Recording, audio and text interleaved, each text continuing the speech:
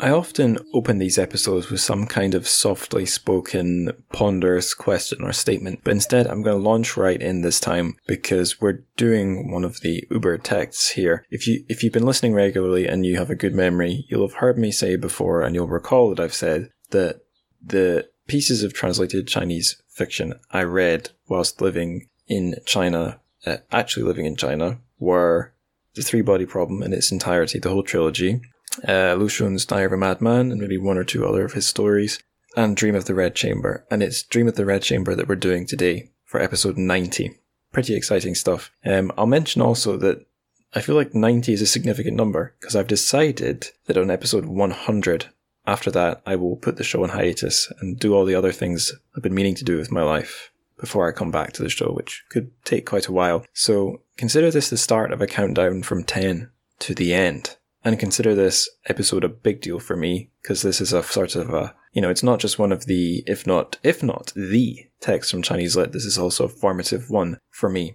It's also a significant one because I've got a really interesting guest. She is a show host, internet content, literature discussion, creator type person as well, but she's doing it on the other side of the Great Firewall over on Bilibili. So that's exciting too. You'll hear more about her when the interview starts, but for now, let's not beat about the bush. Let's go straight to the Trichafic news, the translated Chinese fiction news.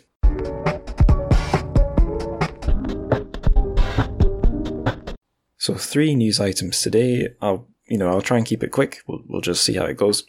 The first one is a shortlist spot for a piece of translated Chinese fiction. It is Zijin Chen's I almost said The Bad Kids. That's the TV show's English name. The book is just Bad Kids. So Zijin Chen's Bad Kids. That is translated by none other than Michelle Dieter. And I believe it's a shortlist for an award on the Crime Writers Association. Yes, that's right. The Crime Writers Association Fiction in Translation Dagger. So it's got a spot on this shortlist alongside a few other books. Very exciting. Just big congrats to Michelle. Nothing else to say for that news item. The next one, it is news about good old Mr. Lu Xun. He's been dead for a long time now, but he's still getting his name into this show pretty regularly, so good for him. It's a very simple thing. I've linked to an article that discusses how his short story, Kong Yi Ji, has made it into contemporary online discussions about the problem of higher education, that is like university education, and jobs or lack of jobs for young or youngish people in modern China. As an English lit graduate over here in the UK, this feels relevant to me too. Although obviously I'm 30 years old now. I've solved the problem of getting a job relevant to my degree, but certainly this is an issue we've had in this country, depending on your degree, for a long time. Interesting to see equivalent discussions in China, and very cool, I suppose, even if the circumstances are unfortunate to see Lu Xun brought into the discussion. Okay, third and final news item. This is something you can watch. It went up onto YouTube 3 weeks ago. It's a talk by Jing Tzu for the Asia Society about her book Kingdom of Characters, which is it's not fiction, it's a non-fiction, and it traces the sort of evolution from, I guess, scrolling on a bone to pixels on a screen, data in the internet of Chinese characters. I have read this book. It's fascinating. And I also have a bonus episode on this book. So I'll use this as a chance to plug the Patreon. If you go to patreon.com/Trichafic, that is TRCHFIC, patreon.com/TRCHFIC, I have well over 100, could be approaching 200 now. We're definitely way over 100 bonus episodes of the show. So they're not as long as normal episodes. They can range from like a 5-minute little snippet of a bonus question from an episode up to a good half hour, sometimes even more like 45 minutes of me rambling about something I've read. And I have just such a thing, me basically monologuing about my thoughts on Jingzu's Kingdom of Characters after having read it. So if you want to support the show and get something in return from just $1 per month, you can sign up to the Patreon. And don't worry that the show only has 10 episodes before it goes on pause, because it's going to take me ages to do 10 episodes. So you could sign up until hiatus time, and you'd still be doing a lot to support the show. So there you go. That's all the news items, and that's the Patreon plug sneaked in here at the start. Excellent. Now, enough of my solo blabber. Let's hear me blabber with another internet content creator, Annie Chu, talking about an incredible piece of content, The Dream of the Red Chamber, a book that you should never ever describe as content, ever.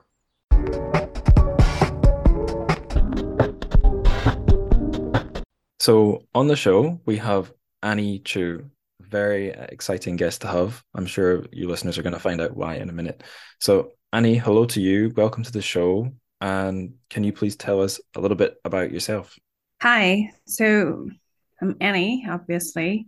If you want to know about my career, I'm a college teacher teaching about technology. So literature or translation is not really my dominant part of things that I would do, but I am a qualified translator or interpreter. I'm a tier two interpreter from Chinese to English and English to Chinese. So I do that quite a bit, but just on the side, not really as a main job. My main job is a technology teacher in college, as I have said. As to the reasons why I'm talking here to Angus, and you may wonder how he find me, and which is the relevance of my views and my talk to this episode would be that I am a Chinese Bilibilier app host. Bilibili is the Chinese equivalent of YouTube. So I'm an app host. I have just a fair number of followers. And they're the videos that the works that I've done are mostly expositions on Chinese literature, especially a main part of that would be the Dream of Red Chamber and some a little bit Three Bodies and a little bit on Lu Xun and a little bit on Zhang Ailing, like Ailing Chan. I would consider myself uh, a small bridge between Chinese culture and the English culture. I went abroad and lived abroad for many years. That's where I got my understanding and my English. I found that it's really hard to explain and portray Chinese culture in English. It's very complicated. It's just a big job. So I'm doing that as a hobby and as a passion on my side. Yeah, it is an interesting challenge. I've found doing this show or just explaining Chinese things to friends here back home, with no connection to the country. My feeling is lots of things are, sort of similar or equivalent. The example I always use is family. There's not many countries that don't emphasize the importance of family values. Lots of people in the UK Mhm. will tell you that family is a traditional value, but in China, it's a whole Mhm. other level. It's probably a stronger, more strongly felt value, and there are Yeah, similar and different ways in how it's expressed. Like the way some families do yeah, Christmas here isn't so different from how some families in China or lots of families in China would do Chinese New Year. But there's other right. things that like I don't know, the differentiation between like your in-laws on your father's side and your mother's side, it's hard to see any Mhm. equivalent here. So yeah, there's all sorts of funny True. little challenges, and the world, I think we were hinting at this in our conversation before I hit record. The world's going in an interesting direction in many ways right now, and one is, interactions between Western countries and China. When you zoom out, it doesn't always look so optimistic, but Mhm. on the internet, there's a great opportunity for smaller, really positive interactions. So Yeah, yeah, I'm not. exactly. I used to joke the point of my show was to avert a nuclear war. I don't really believe it, but in Yeah, all jokes, there's a grain of I truth. do. Yeah.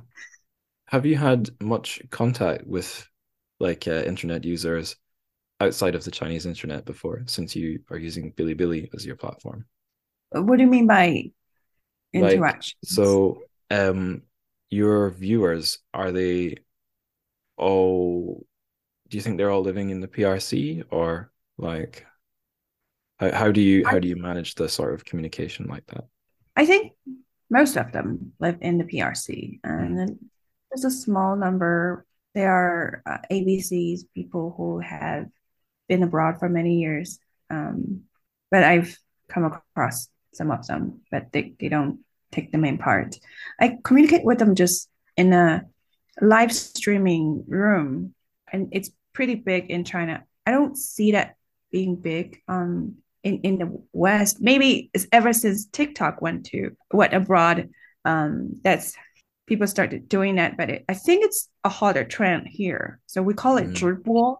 So I talk either with my face shown, or I can choose that, or I don't. I just talk audio and lively to people who would like to come into my room and listen to me. That thing that's the main communication mode. cool. Yeah. Of course, comments in the video. Is that what you're asking? Yeah, I guess partly that as well. Mhm. Uh, Speaking of like the cross-cultural thing, when you're doing your live streaming or producing videos, is it ever Mhm. on Western literature as well as Chinese literature or literature from other parts of the world? Sometimes I would relate to Western literature. I would compare, Mm, for example, I often compare the role of Cao Shiqing, the author of The Dream of Red Chamber, and Shakespeare, or I would mm. comment on how Jane Austen would influence Chinese readers and things like that, but not like as a main theme to explain it. Sometimes, yeah. Oh, it's really interesting. I realize we should move beyond the first question here. Um, Sorry. but no, it's good. It's fine. It's fine.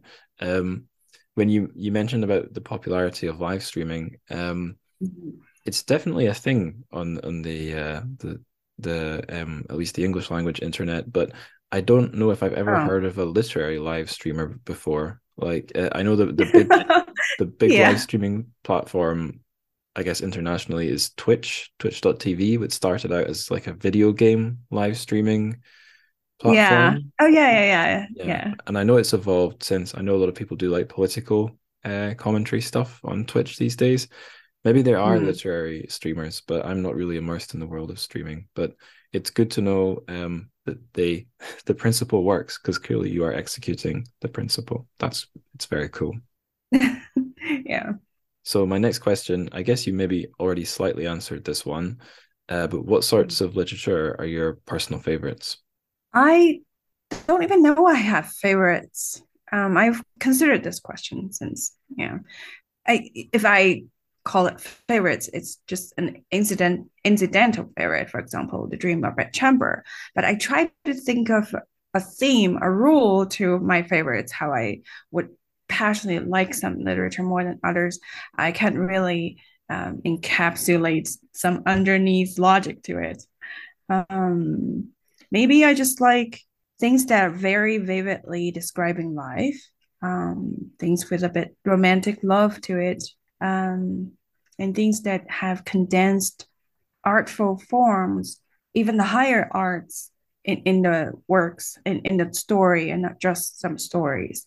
And it would be a story that can bring me to a life that I cannot experience myself physically, but I can definitely relate to through reading the story, and I can learn something about in that story, and not learn like real learning. For example, in The Dream of the Red Chamber, you get to become half a poet, even things like that. I don't know, yeah, if that's a school of literature. Yeah, I don't know, but you're right. Yeah, it's a long time since I read this one. I didn't reread it for the episode, but I do remember very strongly that although Mhm. it's a piece of prose fiction, it's a piece of prose fiction that absolutely adores poetry. It has lots of poems within it. Mhm. But of course, I was reading them in translation. So, and the translation I was reading, I do not remember which one it was, but the English translator had decided to preserve the rhymes or make it rhyme in Mhm. English, which Yeah, perhaps might have been at the cost of the original meaning slightly. So it was an interesting yeah, experience. But probably. aside from the actual content of the poems, the characters, especially the young characters, I can remember pretty well how much our heroes love poetry. So it's a very like Yeah. pro all forms of literature piece of literature, I guess. Hmm. Right. It sounds like in general the types of literature you like are really different from my favorites. I've What found, are your favorites? well, I used to say, oh, I like a bit of everything. It's very holistic, but I think I've found through doing this podcast, I've been able to learn to be more honest with myself, Yeah. about sort of admitting or committing to what's my favorite. And I think it's definitely science fiction and horror. Science fiction, horror, and fantasy usually go together as a trio. And I've found Hmm. it's the weirdness and the darkness that I like is strongest in sci-fi and horror stuff.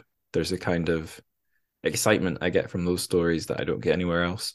I have read sort of high literary realistic works that really have impressed me or moved me or immersed me, um, giving a Hmm. sort of trueness to life, either in the descriptions or the social conditions or the behavior. But for me, when I'm reading, I like to be excited and I like to be. So you said you like to be taken to a place a life you never could have lived.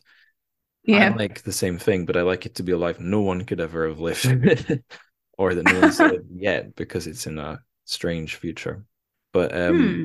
I'm not against other kinds, but I've found that's my favorite, and it's pretty different from Dream of the Red Chamber. But Dream of the Red Chamber does have elements of like fantasy, magic, strange ideas about like I guess reincarnation and fate.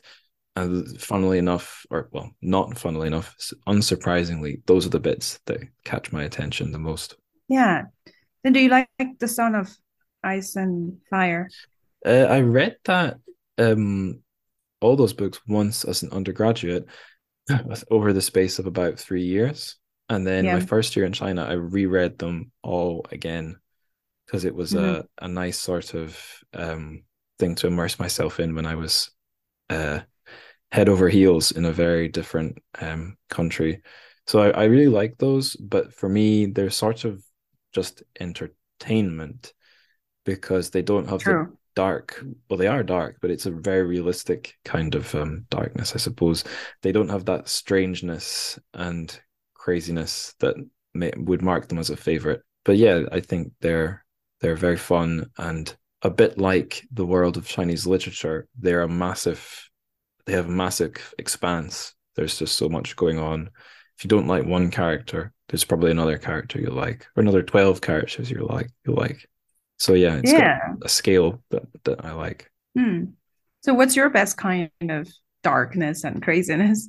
I don't know if it would necessarily be something from Chinese lit necessarily, but that a lot of what I read because of this podcast is Chinese lit. So probably two I would name. The Chinese author I'd name off the top of my head who writes the sort of thing I really like is Han Song, the sci-fi writer, because he he's not trying to do hard sci-fi that's exploring like physics or technology in a Yeah. realistic way. He clearly has quite a dark and pessimistic imagination, but he uses it in such a way to create like I keep failing to find the right words to describe it like, but scenarios and situations and places and ideas that are sort of dark and somber and foreboding and strange, but also have a kind of weird beauty to them. Um, and something about that. There was lots of word. I did an episode on his book Hospital EUN that recently got Hmm. translated in English, and I think over that very long interview, we landed on some of the right words to describe that strange feeling, but there I can't find them now. But yeah, Hmm. I don't think I've ever read his book. yeah, he has quite a lot of short stories that you could look into, but something that gives you I a will. glimpse of a world beyond our own world, even if it's a horrible other world. The fact that you can get to that through your imagination through fiction is great. Hmm. And to take it back to Honor Mong, I do kind of get the feeling that our main character, Jia Baoyu, and Yeah. maybe Lin Dayu, his tragic lover. they're from this other, in their case, better spiritual world, but they're trapped here on Earth, and that, I don't know, I find something kind of moving about that side of this novel. You're doing a Mhm. good job interviewing me. Let you talk. Well, yeah, Yeah, so I can take us to the next section, maybe which sure. is introducing the book. Hong Lo Mong, also known as Shi To Ji, so Dream of the Red Chamber or Story of the Stone. There's lots of Yeah.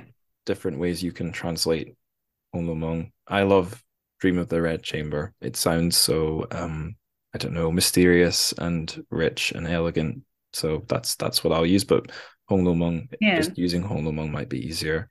Um, I've already named the two main characters, and they're doomed love affair. Calling it a Mhm. love affair seems weird because they're very young. They're like preteens, right? Like 12 or 13. Yeah. Well, the right time Yeah, for the older times people to develop romantic feelings and yeah, even to get married. Yeah. right. Yes, different If kind of things went marriage, I right, guess. yeah, they would have gotten married in a couple of years. Hmm.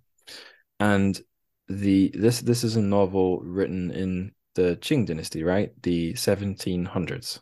Allegedly, that's where most scholars would agree on that was written by late Qing scholar Cao Xueqing. But yeah, there are controversial views claiming that it was not even by Cao Xueqing and Cao Xueqing doesn't exist, and it was by some other scholar. But mostly people would determine that Cao Xueqing as the author of the book, and he lived in the Qing dynasties. Right. Yeah.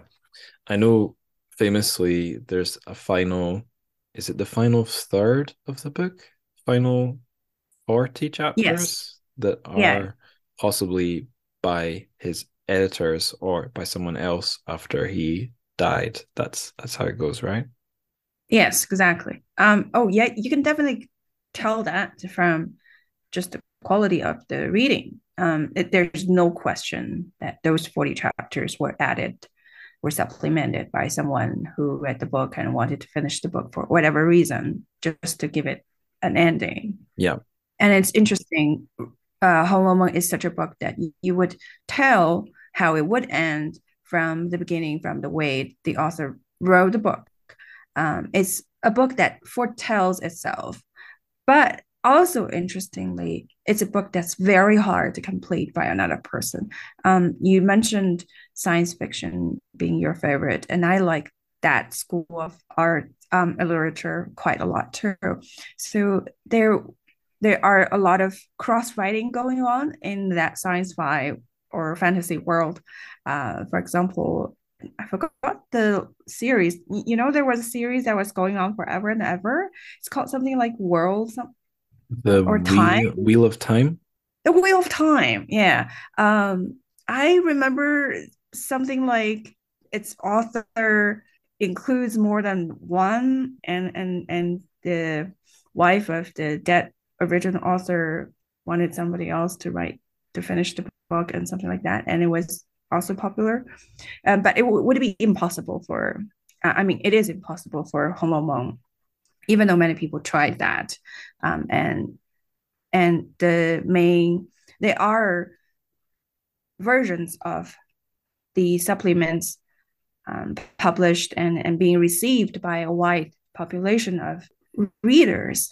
But being a critical reader of Hong he would never accept those chapters.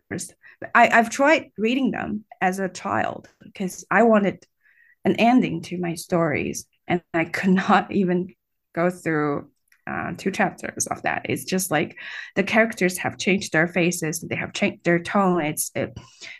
They have become people I don't recognize. So I refuse to read the chapters that were added by other people. I rather it ended so abruptly with my heart always hanging in the air. I rather that than just give myself a half-hearted, half-cooked ending.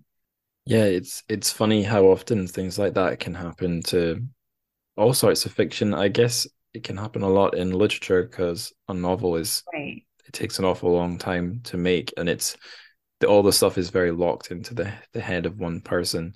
I did a little Google check. So yeah, the Wheel of Time series, there are there was originally supposed to be 6 books, and it reached Yeah. 14 volumes. The author Robert Jordan passed away before they were finished. Yeah. Wife, like you said, took custody of the series, and as still living and I think not so old fantasy author Mhm. Brandon Sanderson finished them. And it's Yeah. funny you mentioned the Song of Ice and Fire books earlier. A lot of people think that something like that's going to happen unless George R. R. Martin, the author, lives for a long time, because he's got 2 more to do and it's taking forever. The example Yeah. that I feel very similar to you, something I wouldn't touch, um, even if it gave me an ending, was the English author Douglas Adams. He had a series called The Hitchhiker's Guide to the Galaxy, sort of a comedy sci-fi Mhm. series that started in the 80s. And he did finish it. He wrote 5 of them. And then the final one is like a very sort of gloomy, dark book. It seems like he was maybe psychologically in a darker place or something. It's very Mhm. pessimistic. And it ends with all our favorite characters. They meet up just in time to be on the Earth when the Earth gets finally destroyed in every possible dimension ever, and that's it. That's the end of the series. But just I don't know, maybe in the last decade or something. It's quite a long time ago now, but long after Yeah. Douglas Adams died. He died in his 40s or something. Mhm. A young adult author whose books I was reading when I was a teenager wrote like the 6th book in the series, and I didn't want to have any sort of hateful feelings towards the publisher and the Yeah. author for continuing that series, but it just felt sort of wrong. Like, okay, it might be nice to bring back our favorite characters, but come on, like, surely they died when Douglas Adams died. Like, just let them rest. Yeah, I can definitely see that. What I want to stress is an interesting mythical phenomenon about this book. So this book, we're talking about the Red Chamber. Mm, Holomo has all the answers in your hands already if you want to finish it, if you want to complete the writing, to add the tale to the book. Yet nobody can do it right. For a lot of other books, I don't think you know where these characters will end if the original author divides it right, divides the plot right. You have to follow the book to see where everything is going, to see how everybody ends. But you know how everybody ends from the beginning of reading this book, The Red Chamber. It's like you have all the answers, you have all the fortune telling in your hands already, but you cannot do it right.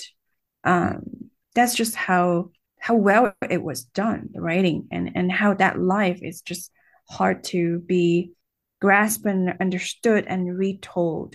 All those characters, they were probably characters, family members, people that the author Tao Xuqing have closely observed for years, and being a person of um, such wisdom or intelligence, he was probably the only one ever lived qualified to describe the lives of those characters. If you give this job to another person, that person knows where everybody ends and knows how the story would go, but he cannot replicate the words, the tones, the thoughts, the acts of these characters because he never lived with them. And those characters were not like characters you can find on the street. Those characters were aristocrats. Um, Sorry for being a little bit pretentious. They are they're aristocrats. They are of noble families. So you have to be a person out of noble family in that time, living with them for years to write about them. And you yourself cannot be, even you can. It's not enough for you to be a person of the period, for you to be an old classic Chinese aristocrat. You have to be an aristocrat who has some romantic feelings about the times. You have to be a scholarly person. You have to be a person who has acute sense of the times and observations to write about those characters. So to fit all these requirements, it's just impossible to find someone that can finish his thoughts. Henceforth, you have all the answers, you have all the clues, but you cannot do it right. I mean, anybody. Yeah. So you're saying Cao Shueqin is when he was writing this one, he was using Mm. basically his own life, his own immediate reality as the source. But anyone who tries to complete the story will be using the Yeah. text as the source, and you're Yeah. creating Right. like it's a box within a box. It has to be smaller than the box it's inside, essentially. Yeah. Exactly. Yeah. You were mentioning how the book gives you lots of clues about what to expect. Maybe we Mm. can use that as a way to introduce sort of how the story is set up. I'm skipping a question in my list of questions slightly, but I think it's a good way to introduce the story. So I'll maybe give this one a go, and then if you feel I've missed anything crucial, you can correct me or fill it in. Sure. So we start with the sort of now I'm not so familiar with Chinese mythology, but the Mhm. instigating event is the mending of the heavens by the goddess Nuwa. So Yeah. doesn't sound like the start of a realist novel, but we do get there. And there's a in when as she's doing her job, there's a sentient stone that wants to experience the sort of what it's like to be in the earthly world and Mhm. alive. And that stone has I'm unclear on the like whether at what point it takes a human shape, but it has some like visions and experiences before entering the world, and lots of those are sort of coded implications or predictions of things that are going to happen to the Yeah. people, to either to this Mhm. stone once it becomes a human being and the people around it. Mhm. Along the way, we meet in this sort of intro part of the book, we meet a Buddhist and a Taoist monk who go wandering together. And when I was Mhm. reading that as someone learning about the basics of Chinese history and culture, I thought that was so cool because obviously in, well, maybe not necessarily obviously, but in European history, you don't get many instances where two devotees of two different religions are best pals who have jokes together and walk around like True. a Christian and a Muslim or something. I'm sure it happened, but to see it in the Chinese literature for me, I thought that was very really cool. But anyway, they are in the mix there as well, and I think we encounter them in the earthly Mhm. plane later as well, which is very fun, I think. So anyway, this stone is born as a boy called Jia Baoyu. He's Yeah. growing up in a rich and powerful but declining family, the Jias. Yes. Um, Mhm. and in the most of the novel takes place in their big like family compound home or in their lovely sort of poetry garden that is built at some point in the story. Yeah. Oh, taking a breath here. And the family drama is the main sort of thing that keeps the plot moving forward. It's like Exactly. one of these big Ming Ching novels. It's very episodic. It's got lots of short-ish chapters that are sort of True. episodic, but there is a continuing plot.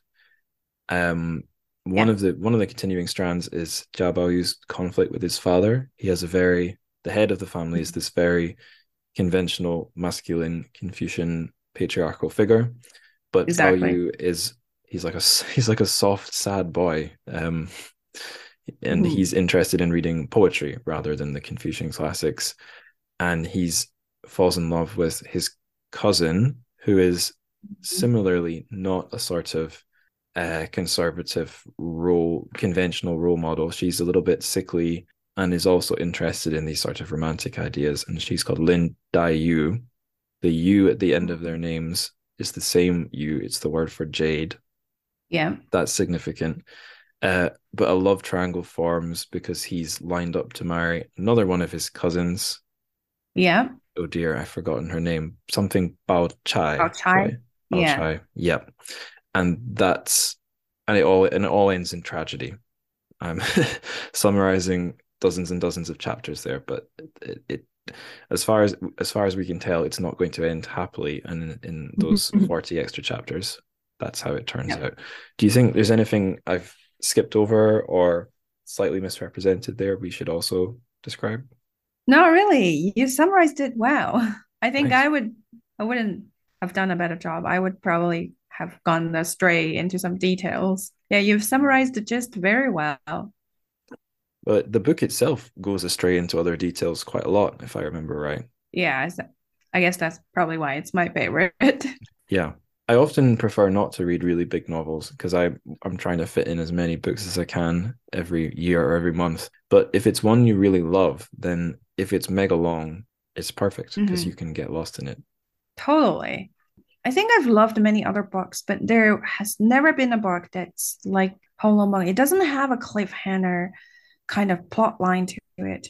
You know how everybody's going to end. Like I said, the fate is decided from the beginning, and it kept being told by the author again and again, as if he's just trying to throw it in your face. The person, the character, the heroines you're loving are going to die a tragic death and are going to die in their early teens and 20s, and no matter how well they fight the life, they're not never gonna win. He kept throwing that to your face, but you still love reading it. And from whatever chapter I picked it up, I would get lost in the story, in the characters, mainly in how they act, the way they talk, whatever interactions, very sometimes very plain interactions between them.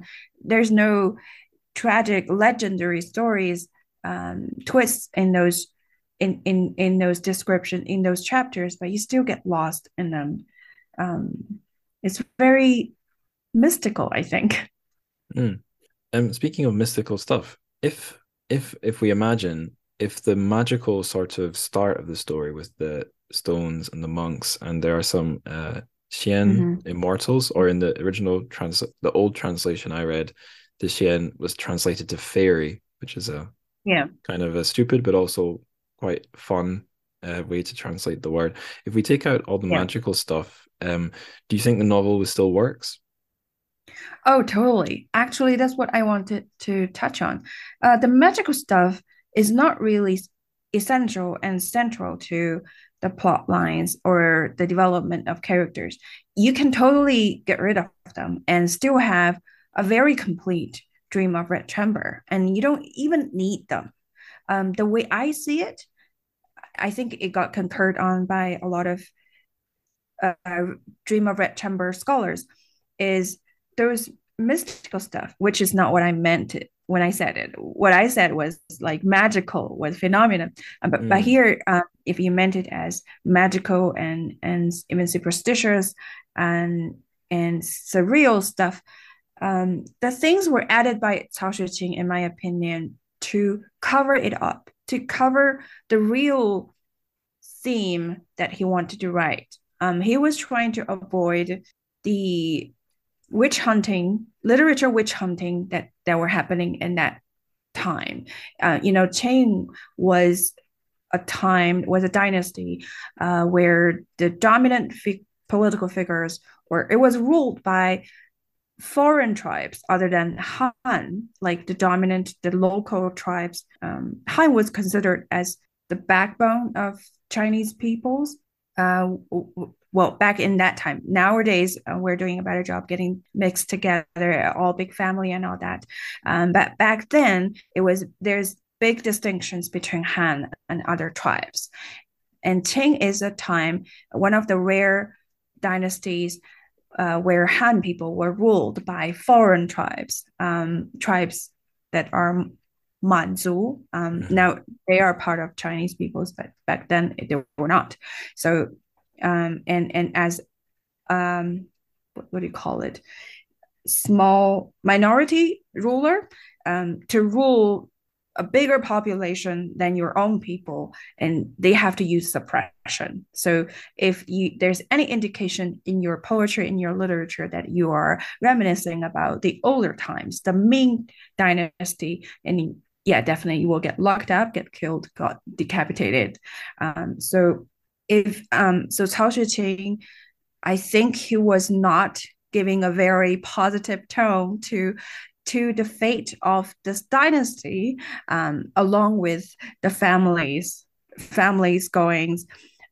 So he had to cover it up. He cannot afford the risk of being understood as fortune telling the dynasty itself. So he used a lot of mystical writings and legends to cover it up, so, like to put the characters into such ethereal destinies. For example, Dai being a small plants that were watered by Bao Yu's prior being, which is an immortal Shen Ying Shizhe, and being this immortal, and he watered this plant, so the plants reincarnated herself to become a beautiful young woman to pay back the feelings, to pay back this favor.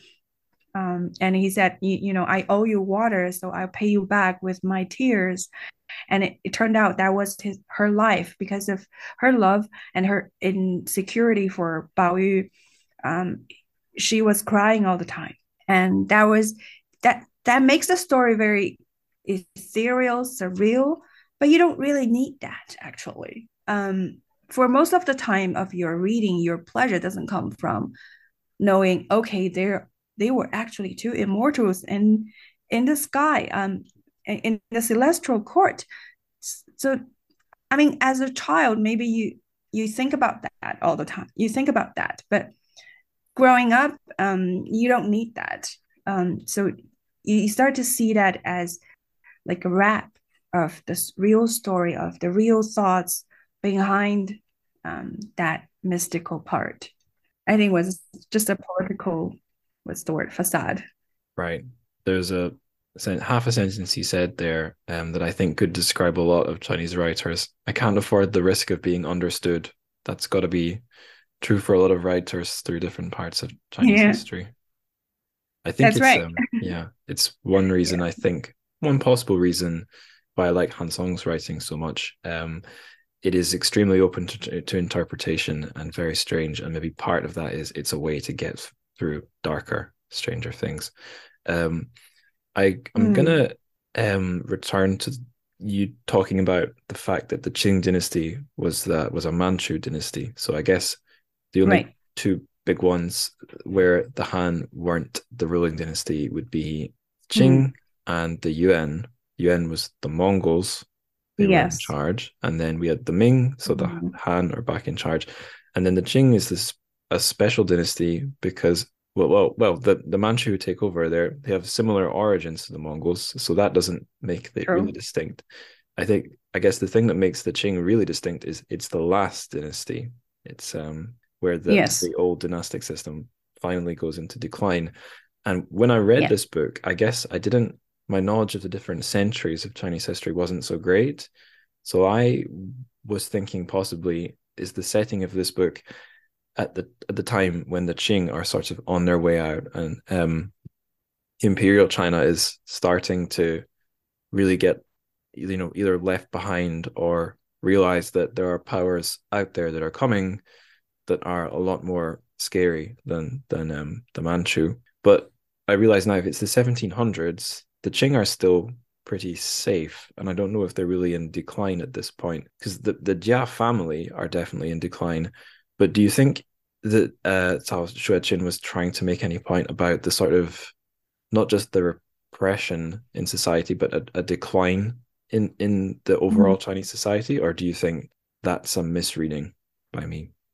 I think you're right. You even reminded myself to correct myself. I said he lived in late Qing. So historically, that's not right. Mm, He lived in the middle part of Qing dynasty. So if things about his life, Cao Xueqing's life, were rightly told, if what we now understood were right, then he was living in the times of Qianlong. And Qianlong was definitely not on the declining part, not on the down road of his dynasty. He was having his around his ruling, and people call that 盛世, right? the most prosperous times of that dynasty. So it's like the climax.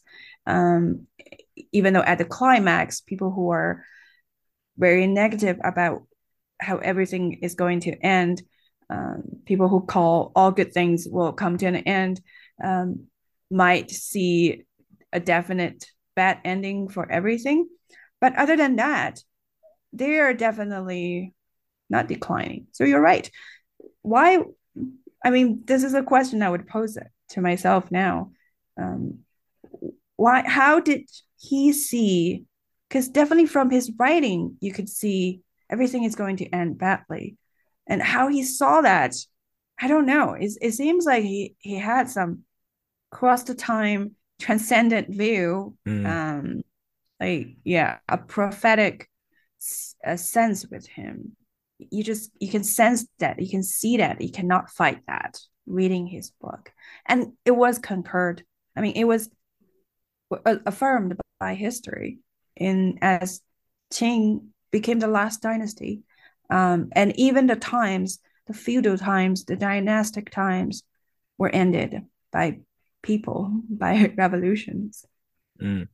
I'm sure I've read in, I think possibly the first and only real big history book of all Chinese history I read, or maybe somewhere else, that although some of this, Imperial China was maybe at its largest during parts of the Qing, and that lots of the Yeah, Qing dynasty exactly. was quite a long dynasty. It had some real high Yes. points, but the Mm-hmm. argument the historian made, if I remember it rightly, was that the I think he might have said partly in the Ming as well, but then especially in the Qing.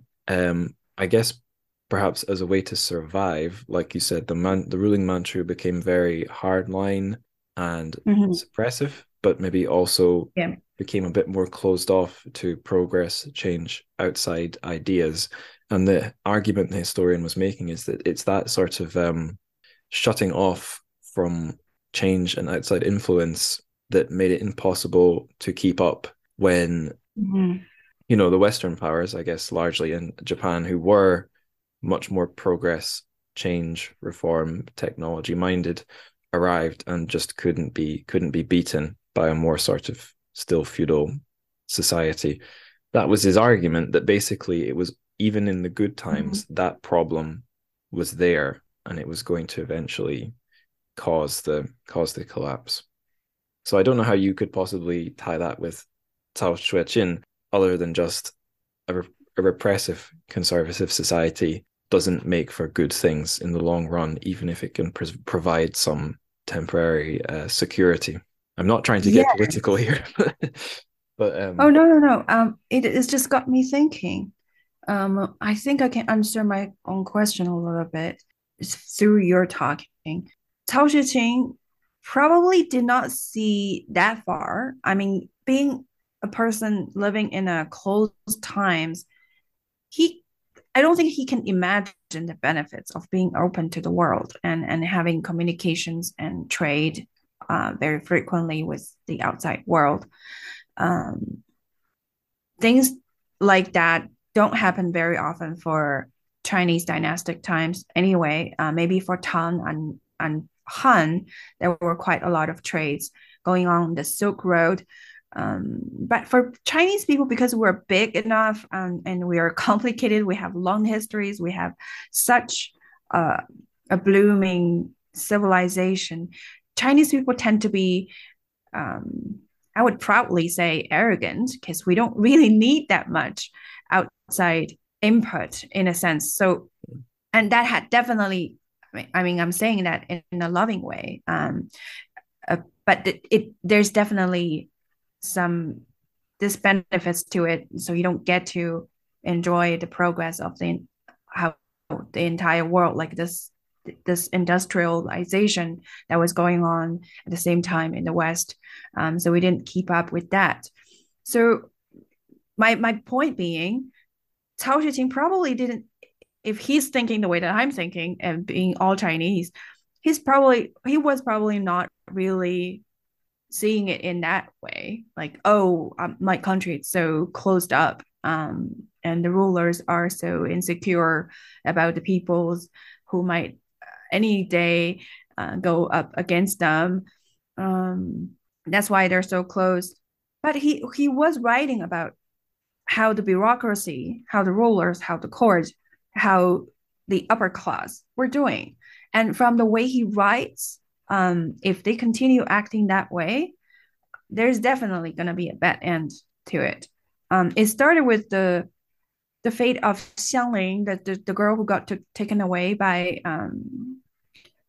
captured by people who's like slavers, and that was allowed when it could be corrected, when this bad fate could be corrected, even by a person who had been receiving favors from her parents, and that person being a bureaucrat of the Qing dynasty, and he chose to ignore this. He chose not to pay back the good favors, not to pay back his benefactors, and he chose to let it go, let the criminal go, um, because he was trying to save his own life, save his own career, political career. You see from all these how common that is, and how that person becoming the central introductory figure of this whole story. You can understand Cao Xuqing is actually trying to depict the whole society of that time. If a society is composed of bureaucrats like that, that society is doomed. It There's no good ending to anyone living in that society, no matter how hard you are a warrior of life. Yeah, warriors and bureaucrats, not the best of friends often. One thing I remember about Hong Lomong is that very often the women are having a harder time than the men. It's definitely a picture of a society that will punish anyone who doesn't fit, a square peg in a round hole. But it's especially a society that is very harsh on women.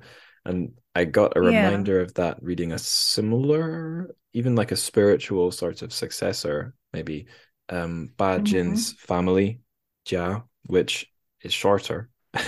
So I remember it better. But in that one, I think he really goes out of his way to show concern for the female members of this big family who, if, their interests and their needs are not, their human needs are secondary to the needs of the family and to conventions and to like the needs Yeah. of the patriarchs. I remember a girl who commits suicide does so because she's going to be married off as a concubine. So it's not even just some necessary sacrifice to benefit family or society. It's a pointless sacrifice that only benefits like the pleasure of an older man. So it's kind of gross.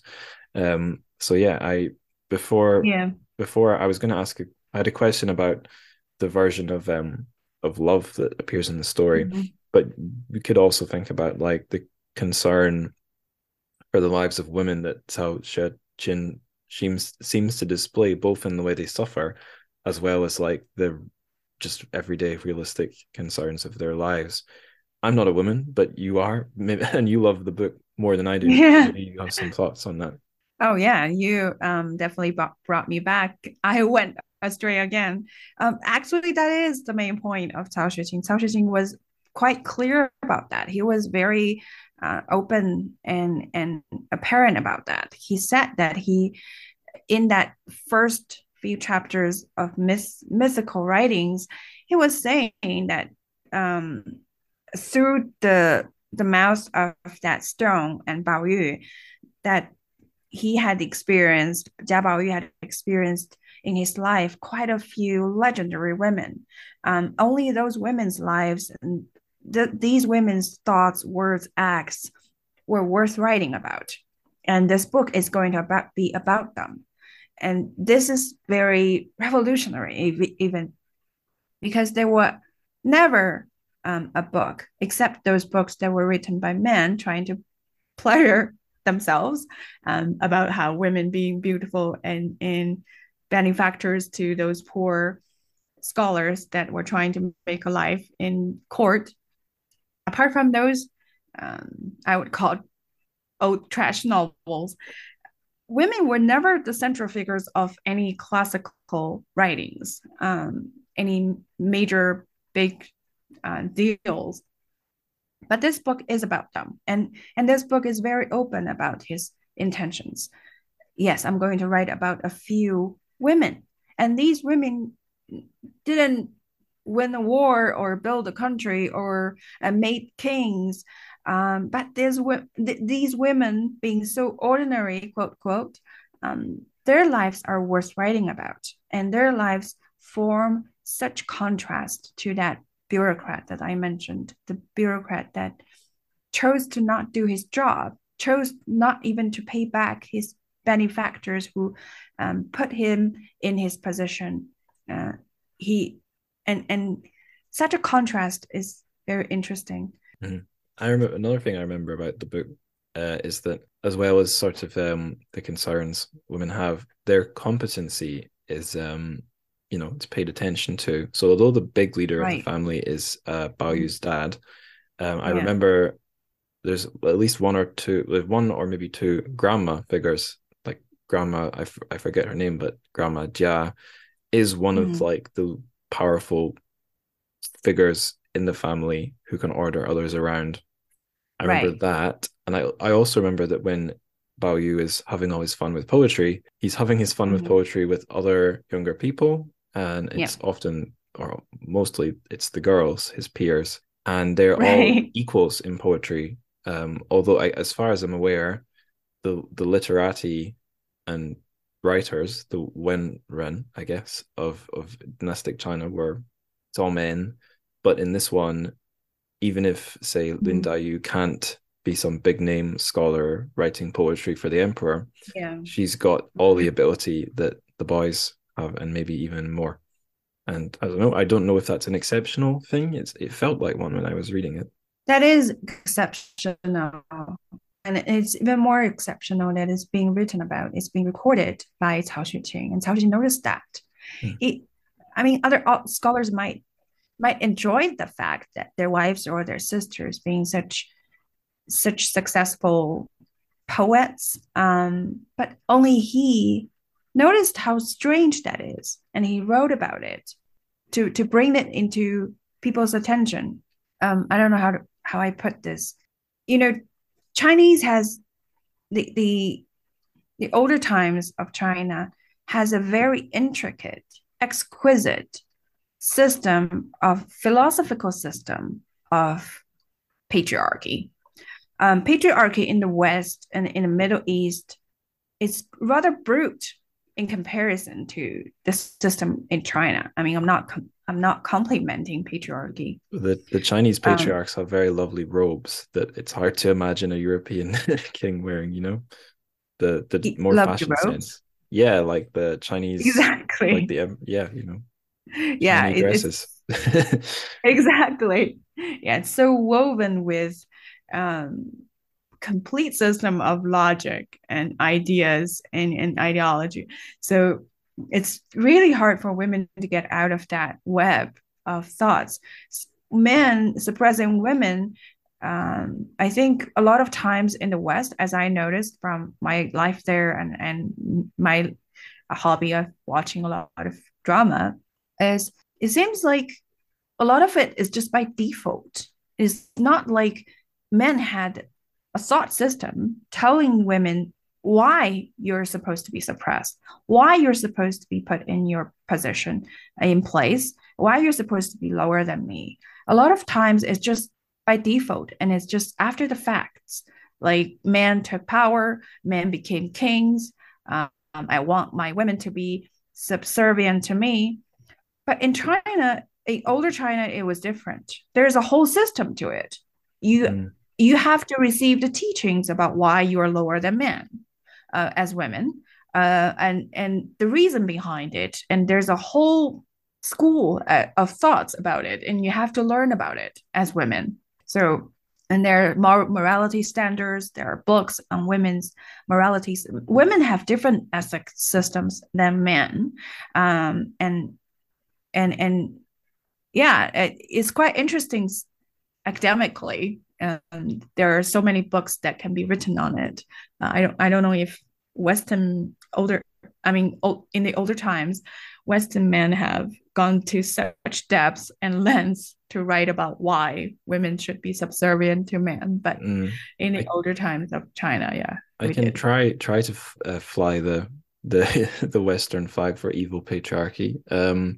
I think definitely in Christianity it's there. Maybe that's not a philosophical system, but Mm, it just I guess it would basically go right back to the story of the Garden of Eden, which isn't, that's not just Christianity, that's all of the three Abrahamic right. religions. But Mm-hmm. in there you have the woman as the easily led temptress.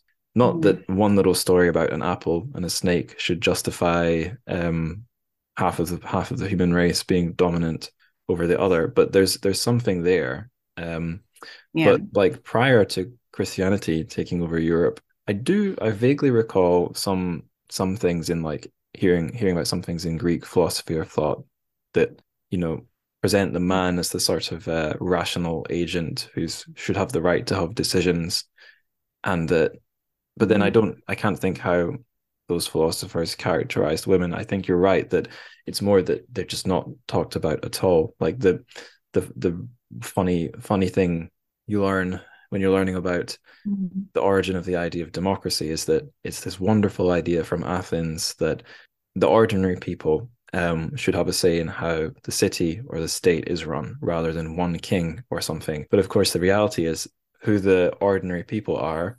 The citizens excludes all the slaves, all the women, Yeah. and Mm-hmm.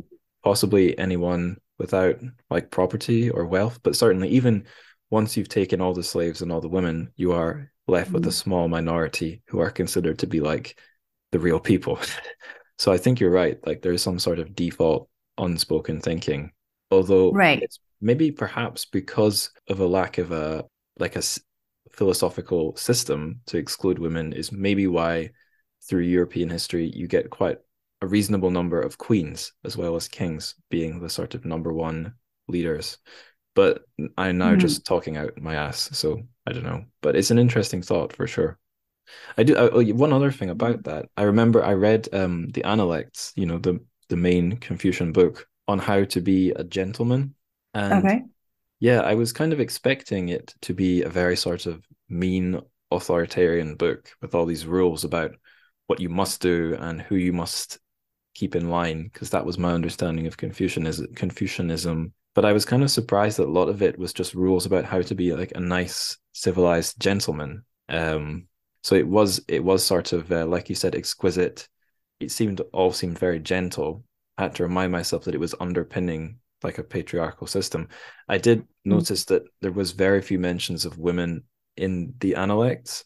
I guess that those points maybe come up in other philosophical texts. But just to say that, yeah, it seemed a very soft vision of what a gentleman should be, and that all the more harsh stuff about controlling, the opposite sex or the people below you, sort of unspoken, went sort of unspoken as well, at least in that book. True. I think you're quite keen at capturing the difference, or capturing what I said. The Confucian, what's the word for it? Confucian, Confucianism. right? Confucianism. Confucianism definitely doesn't implore people to become brute. There are the notion of gentlemen in Chinese history and Chinese culture. And men are definitely not taught to treat women badly, for sure.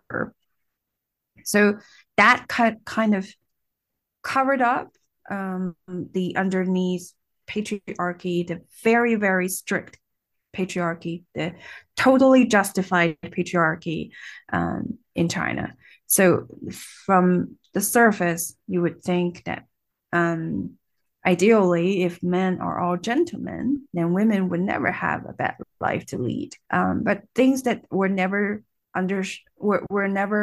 realized was women never got a chance to be their own person, to live a life of their dreams, to be seen, to lead, to rule the society, to build anything, to make any real contributions. The reason that in Cao Shuqing's eyes, those women's lives were worth writing about were exactly because they were not making valid contributions to the backbone of the society. There were women that were young and they were worry free. They were not bothered by any worldly ambitions. So they were just having a very pure passion for life, which is crystallized by their education because they can write poetry, they can paint, they can weave embroideries. Their whole life is about making beautiful things. So their whole life is as aesthetic forms, and that's why Cao Xueqing and Jia Baoyu praise about them. And it's because they were untainted. They cannot be tainted. They don't have any real life responsibilities.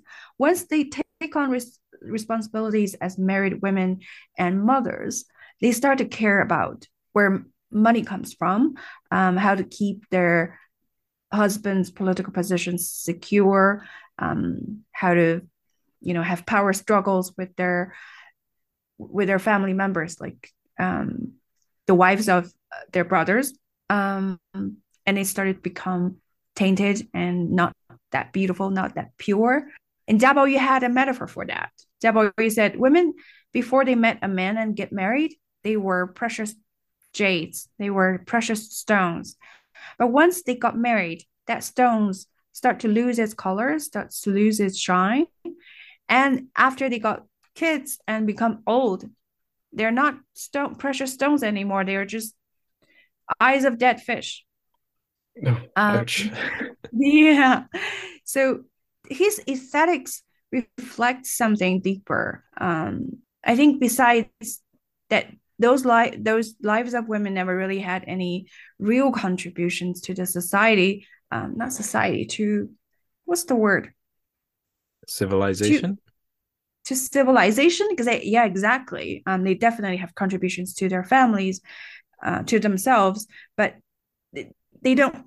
When they are worry free, of course, they're beautiful, they're pure, they're light. They are aloft, and the man that. But the things that sometimes I speak in this view of, I put myself in the shoes of Cao Xueqing. Sometimes I have to be critical about him too. So what he sees for men are the men, although you could call them leading a responsible life, and they're keeping the family, they're feeding the family. Actually, they're useless, and somewhat, if they're not useless, they're only doing things for themselves. It seems on the surface they're being bureaucrats, they're leading the society and all that, but everything they do was for themselves, was to cover their own butts, and there was nothing that they do for the public good, although they're public servants, so and so, so-called bureaucrats.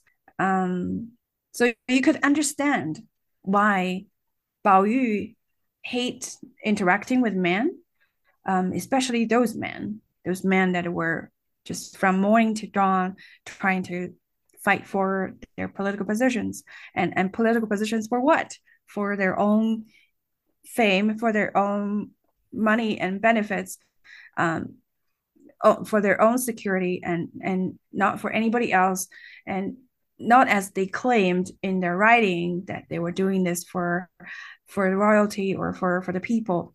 And in comparison to those men, women were such pure angelic figures, especially before they got married. Right. Yes, that does make a lot of sense.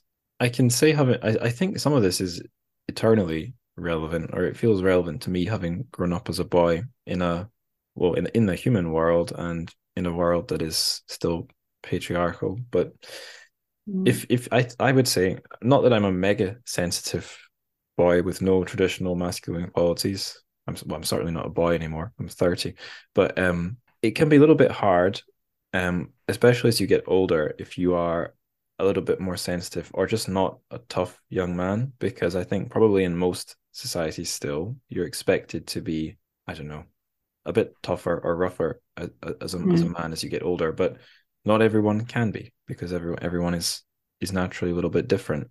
It could be down to how Yeah. you were raised, it could be down to just your natural temperament, whatever. But I think a thing that is pretty true about, I can't speak for women, but I do think for men, we hear about, I don't know about in China, but certainly in the UK and in the West, you often hear people talking about the importance of male role models, and sometimes that can be used in a very conservative way, saying boys need, traditional tough men as role models to make sure they grow up right. I do not agree with Mhm. that. That's just far too like right wing for me. But I think Mhm. it is a challenge to find a role model that fits the kind of man you want to grow up to be. And maybe you could just say that generally for all people, male, female, Mhm. whatever. We all need some kind of a role model. But the patriarchal society does create a template for a kind of man that is like the mainstream person most boys are Mhm. expected to grow up to be. And if you find Mhm. that to be disappointing, then it can be quite easy to become disillusioned. Well, I'm speaking about for myself here, Mhm. to become disillusioned and suspicious of most ordinary men that you meet. Like, I shielded myself from the more harsh, tough men by going into literature for my degree. Mhm. You don't meet Mhm. all that many scary men in the world of literature or editing that I work in now.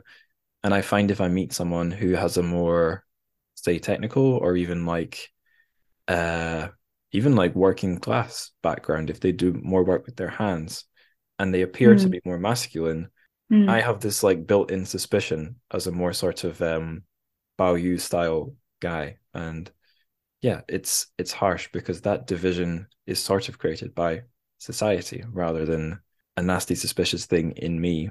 And for me, part of becoming a man is accepting that there are different ways of being a man.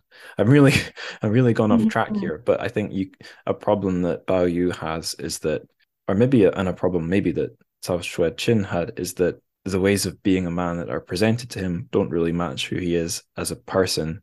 And yeah, like you said, maybe that's led him to idealize women who Bao Yu seems to be more comfortable around.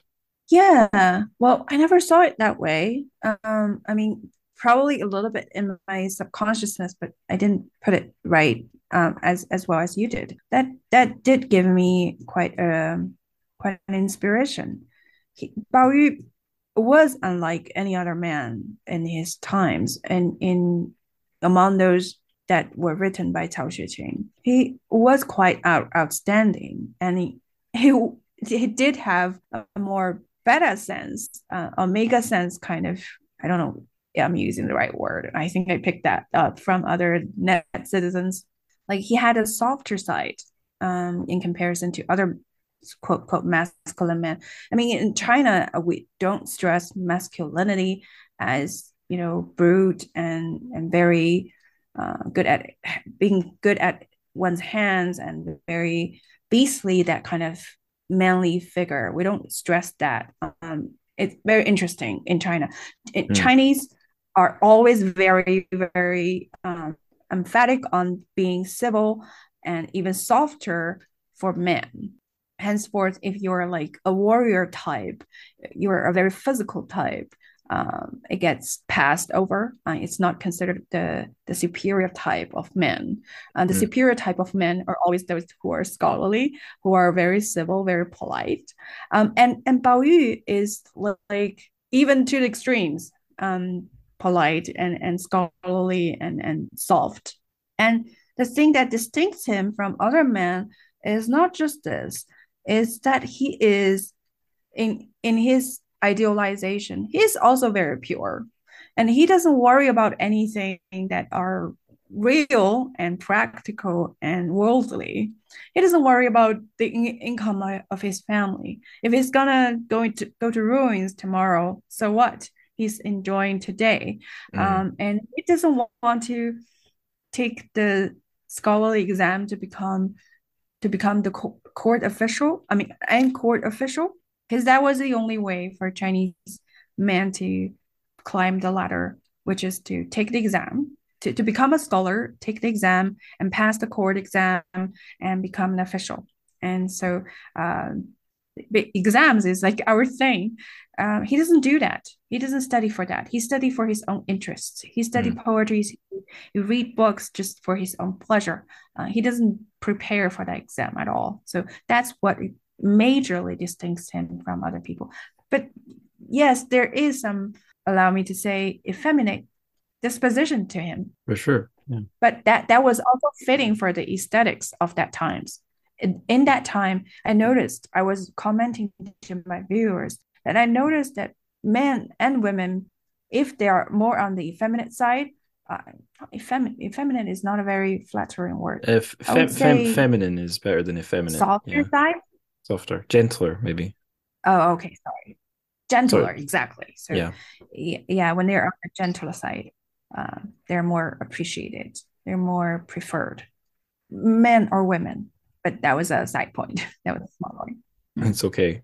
It's definitely sitting here in the West. It's hard to miss, especially with K-pop groups. But when any like looking at any pop star from like the East Asian part of the world, the Yeah, difference in the how the male pop stars present themselves with over here is yeah, it's hard to miss. And I remember thinking when I was sort of I learning about know. Chinese history that the sort of ideal man was a literary man. I thought, wow, this is this is wonderful. If only I could have grown up in a Lived in society that like time. that. Yeah. Yeah. I even Yeah. quite like having the long hair as well. I think I have one more thought to respond to what you said.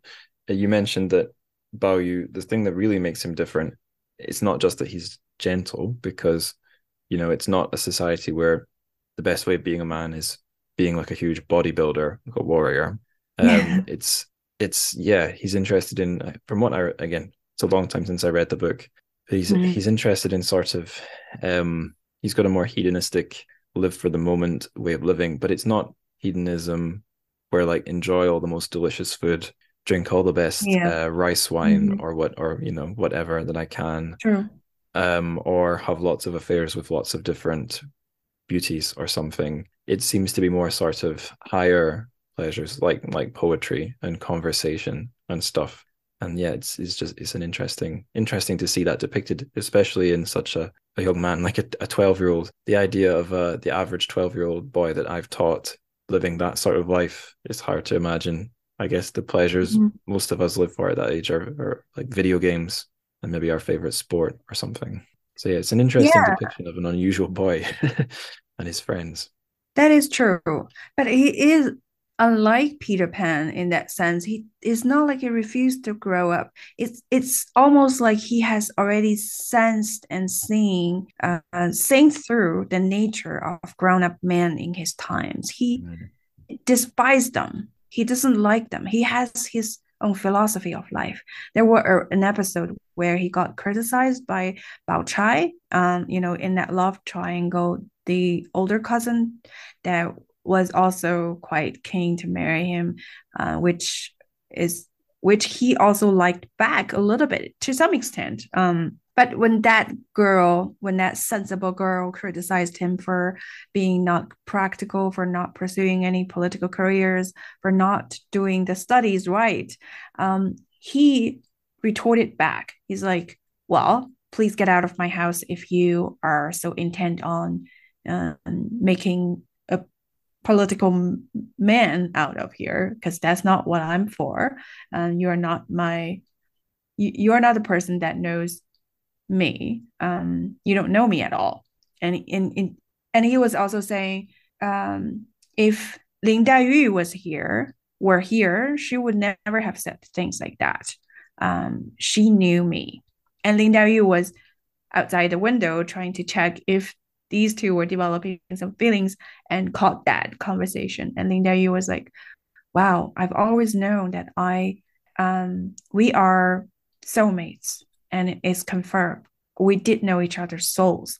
So to me, that confirmed my suspicion that it's not like they're being naive. They're being just rebellious to their authorities, like their parents' teachings and society. They know what they're doing, and they know what kind of lives they want to lead.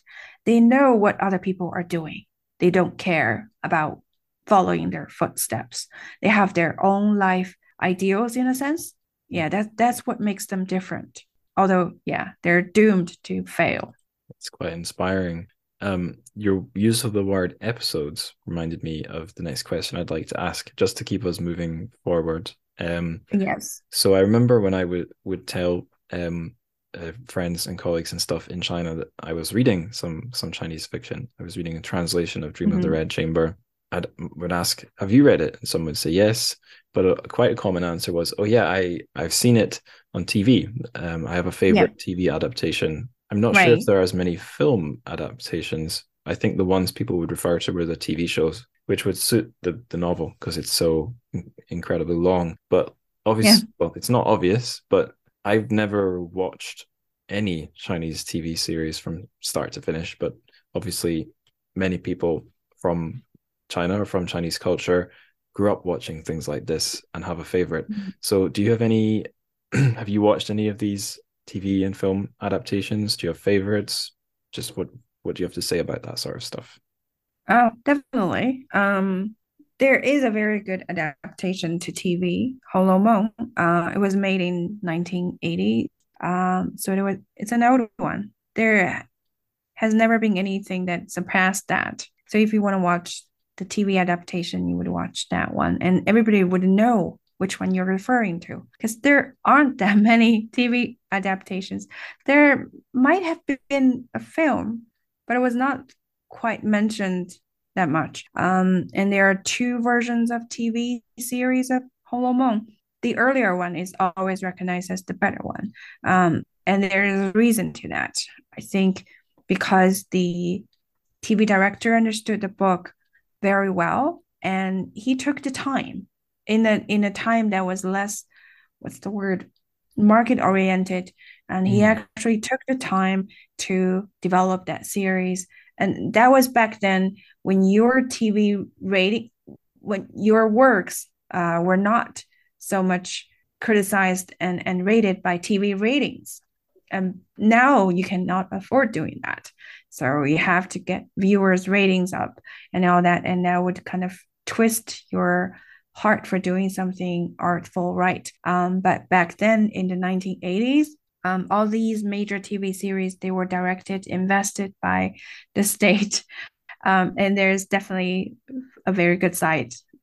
I think all good sides to it because um, for those classics, if you put it in the hands of someone that's after market gains, they may not. The odds are they may not get it right.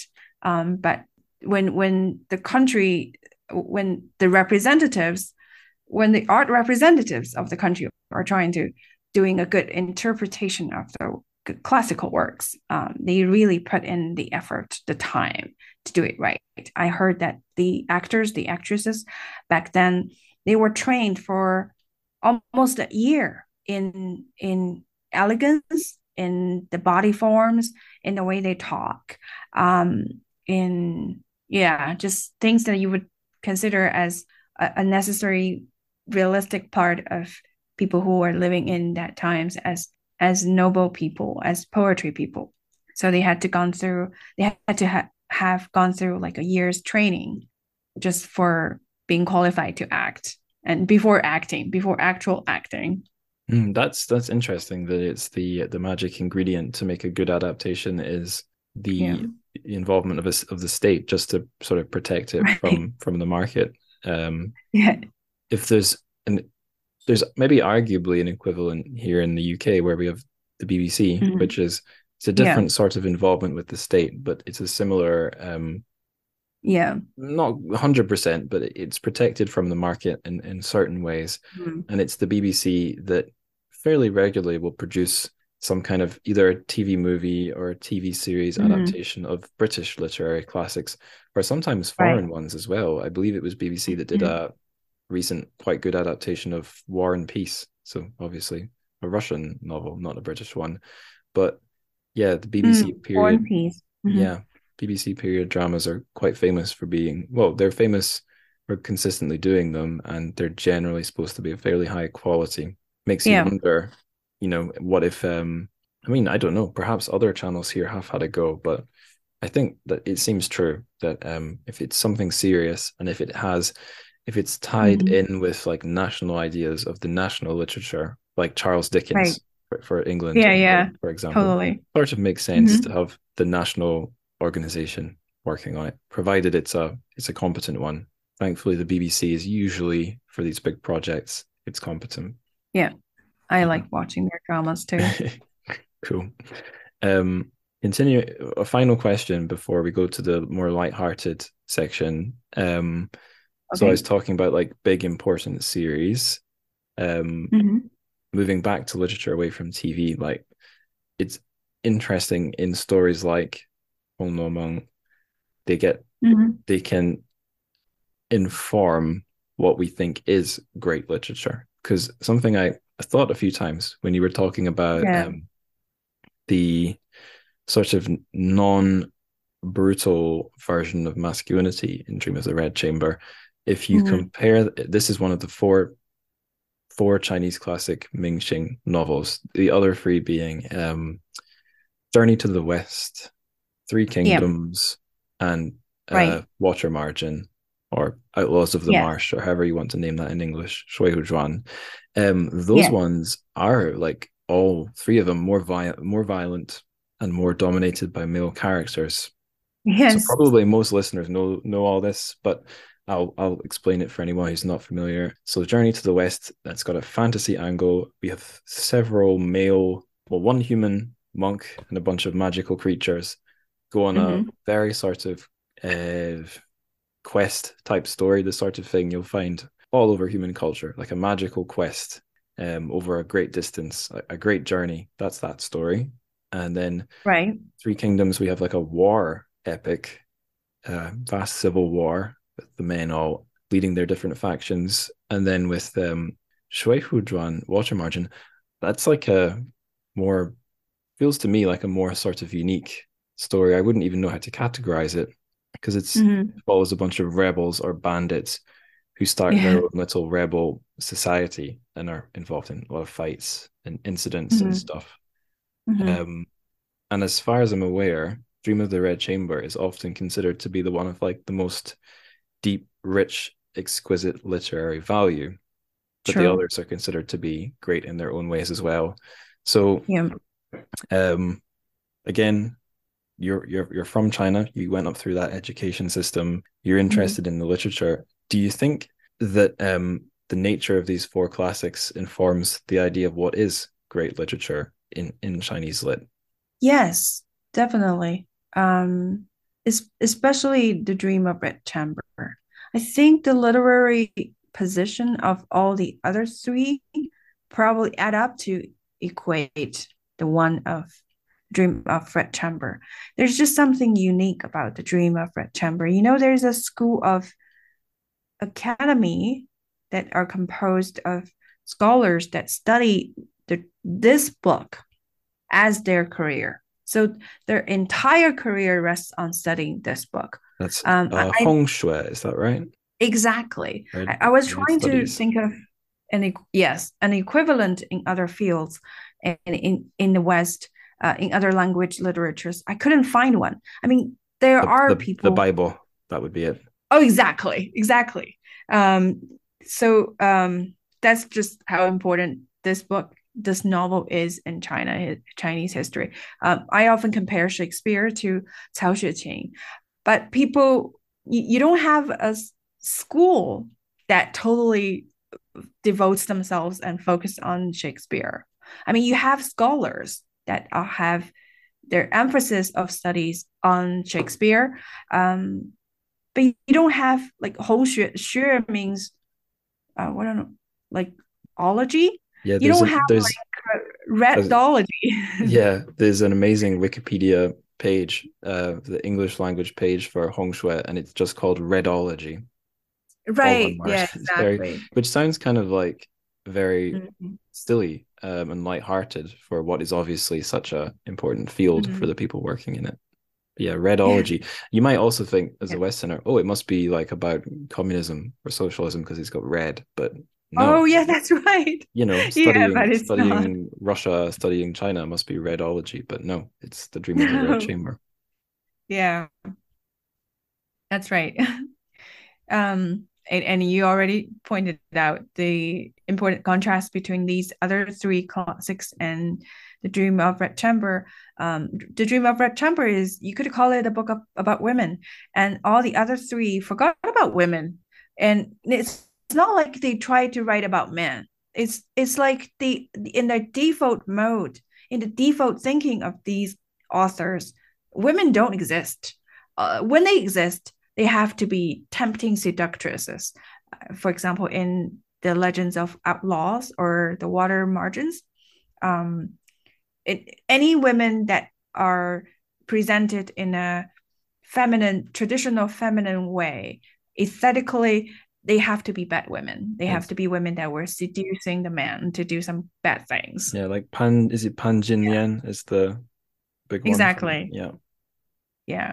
People who were women who were portrayed in a positive light, they were just acting like men. They were brute. They were killing people. Like um that that that women that were eating people's lives, like people's flesh. I forgot. Yeah, there's the, I don't know her name, but yeah, there's the big Yeah. baddie from Journey to the West. She's female, but it doesn't, the fact she's female doesn't have much bearing on things. Maybe it makes her more scary or something. Right. Yeah, that's right. So Yeah. you cannot have strength, beauty, and a kind heart all in one woman in Chinese history and probably in Chinese old ideals. That was never imagined. Right. I was going to say, I think you maybe mentioned early in the conversation, or possibly before I hit record, Jane Austen. And I remember Yeah. as well when I was reading Hong Lo Mong, and when I read like a description of it or heard about it before I started reading, I remember thinking, oh, this does sound a bit like a Jane Austen novel. Um, so Mm-hmm. like set in the real world among the ruling, or at least a fairly wealthy class who don't do Mm-hmm. much practical work and must spend a lot of their life is just negotiating social norms with each other in the confines of their home. And in Jane Austen, there's plenty men's concerns are there, but the point maybe is that so are women's lives. And there's also the thing they have in common, that both are considered a very high form of literature. Like definitely in the Western world, less so now.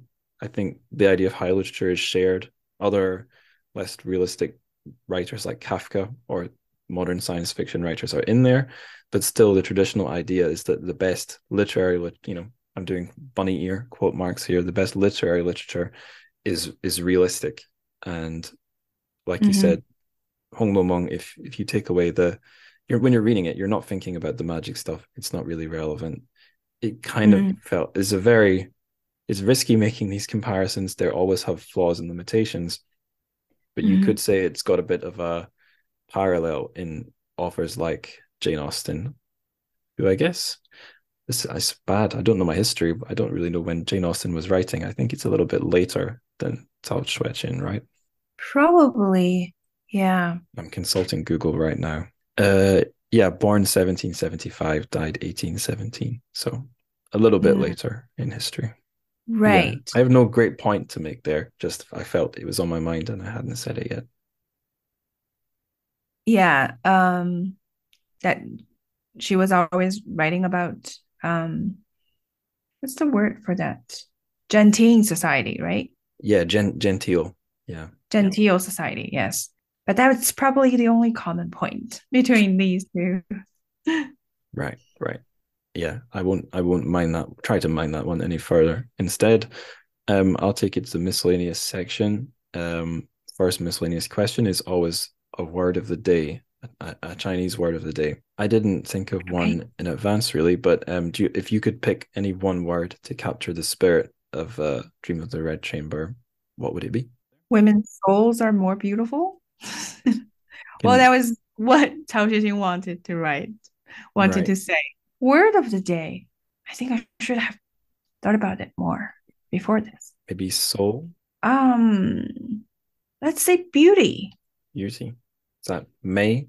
Yes, May. That is a good one. Just May, not Mei Li, just May.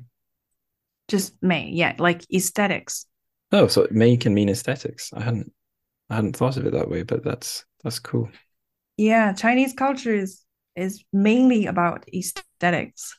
Like we have such complicated, exquisite systems of every kind of art form. And The Dream of Red Chamber is such a great book because, interwoven into the stories, the plot lines of all these characters, many, many characters, very vivid characters, are these art forms like painting, architecture, landscaping, poetry, prose, embroidery, and Cao Zhi knows it all. I think it has to do with his being part of the noble family, like the genteel society, the upper genteel society, even close to royalty. And so they have been very educated. In the older China, all the gentlemen have to be educated in 6 aspects of studies, which are archery. Wait, I think I'm mixing up something. At least for women, you have to be educated in 4 things: 琴, qi, shu, hua. So music, especially string music, that you have to be able to play it. And then go, the Chinese chess, and calligraphy and painting. And for men, you have to add archery and mathematics, and stuff like that too. So there are 6 forms of education to men and 4 for women. And the 4 for women also are taken up by literary men. So they're quite common. They have that in common. Henceforth, this book is not just great stories. This book is also like a lively presentation of what Chinese high culture can be. And you get engulfed by how brilliant and how thick and how rich that culture can be. It's not something that I can practice now. It might be an expensive hobby trying to practice all that today. Yeah. Expensive in terms of time as well. I remember when I Right. was living in China and learning about these different dynasties, I would sometimes ask Chinese friends and Western friends who knew a thing or two, but more often Chinese friends, if you could live in any of these dynasties, which would you choose? And I remember some people, quite a few, and I guess often it was women, would say Qing. And my thought was, hang on a minute, why the Qing? Because number one, it's the last dynasty, it's a failed dynasty. Number two, you're under foreign rule essentially. The Manchu and not the Han are in charge. And I guess it was always Han people I was asking. And then like number three, okay, it was a powerful dynasty, but other ones were powerful as well, like the Tang. And maybe this is one reason that to choose the Qing that you've described is that the high culture for a lot of it was very developed. Maybe if you're choosing the Qing, you don't want to be a middle and certainly not a working class or a farmer. But if you've got the life in one of these big family compounds, it's Exactly. not a bad choice. Maybe even one of the best choices, because I guess the culture has had more centuries to develop and build more layers on top of itself than like the Han Exactly. dynasty. That's true. Yeah. But what were their reasons?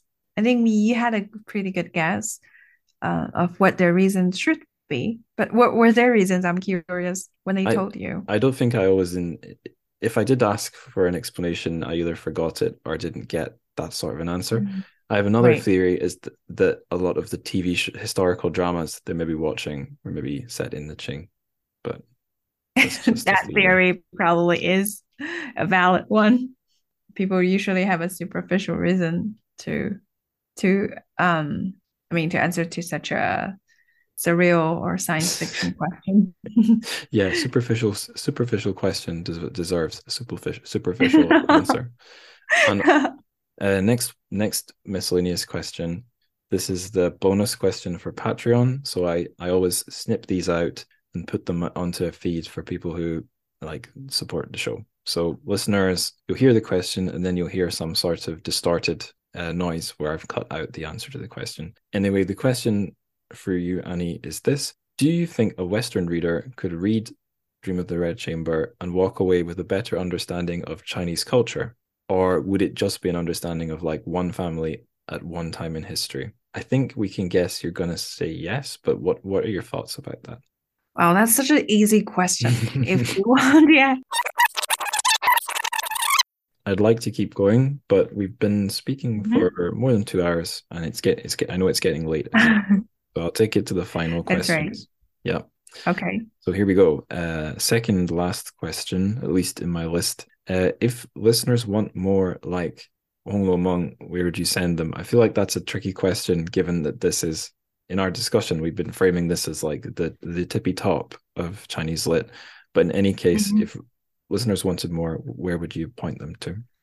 Probably some other teen books. For example, there's one called let me just look it up. I read it many years ago. 闲情偶遇偶记. Let me see if it has an English name for it. But it's not a novel. It's more like a nonfiction thing. Mhm. Occasional enjoyment in a free mood. I liked it because it has such a refined way of telling the small things in Chinese high culture, like how you would raise plants, how you would write poetry, how you socialize with friends in a very exquisite way. I mean, the socialization. So it's called occasional enjoyment in a free mood, 闲情偶记. It is a bit like this book, except it's not a novel though. Right. Got it. I think I've found the title. So yeah, it's about sort of refined pleasures of life. You've reminded me actually of a book I did read while I was in Shanghai by I think it's hard to know if Mhm. he wrote the things in English and then translated into Mhm. Chinese or vice versa. Who's you might know this guy, and of course now I've forgotten his name. That's terrible. Hang on, I'm going to go quiet for a minute and remind myself of his name. Damn it! Hang on a minute. That's terrible. If this is my memory now, when I'm an old man, I'm totally screwed. Lin Yutang. I guess you probably know Lin Yutang, the modern Shanghai writer. Can you say his or her name again? I'm probably pronouncing the characters wrong. Lin Yutang. Oh, yeah. Yeah. So he Oh, has, you're right. yeah, Hmm. he has a book. I'm trying to remember what the English name is. It's all about, it's a lot, I guess a lot of his work, he was the Pecky importance. moment. No, it's a nonfiction. English title is The Importance of Living. So this was one of his Okay. books where he was trying to basically explain, not just explain Chinese culture to Westerners, but explain like the value of it. Trying to like, Mm. at least when I was reading it, I felt like he was trying to sell me on it. Sounds too commercial. Introduce me to like why this is not just some sort of, it's more than just a conservative tradition that a nationalistic person would want to preserve, but there's something really valuable in the things.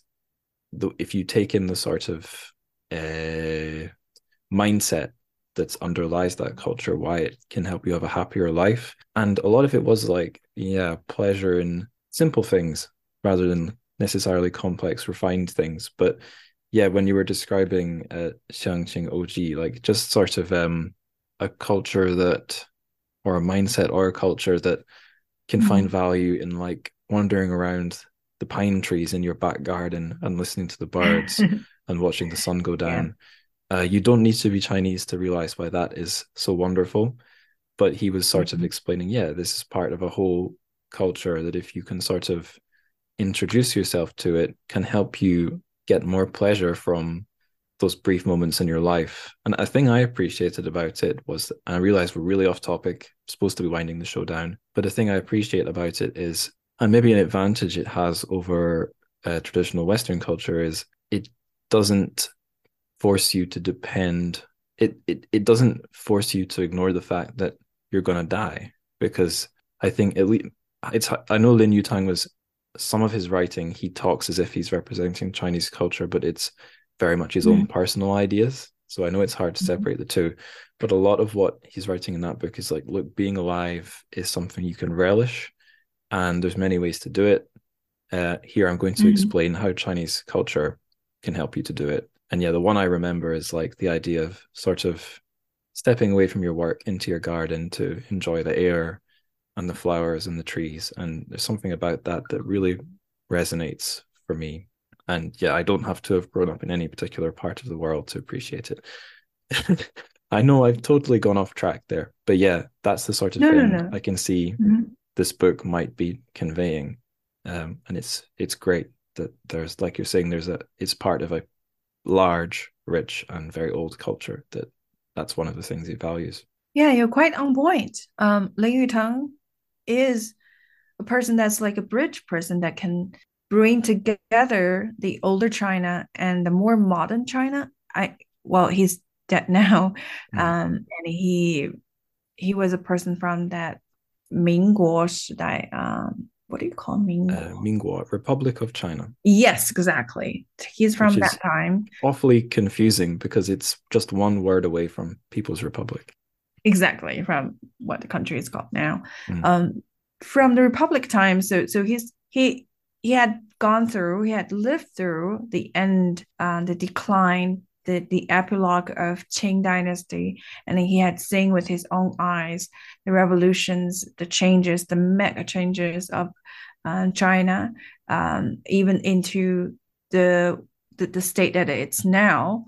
He didn't get to see the whole thing. He didn't live to quite today, but he had gone through the big transition part.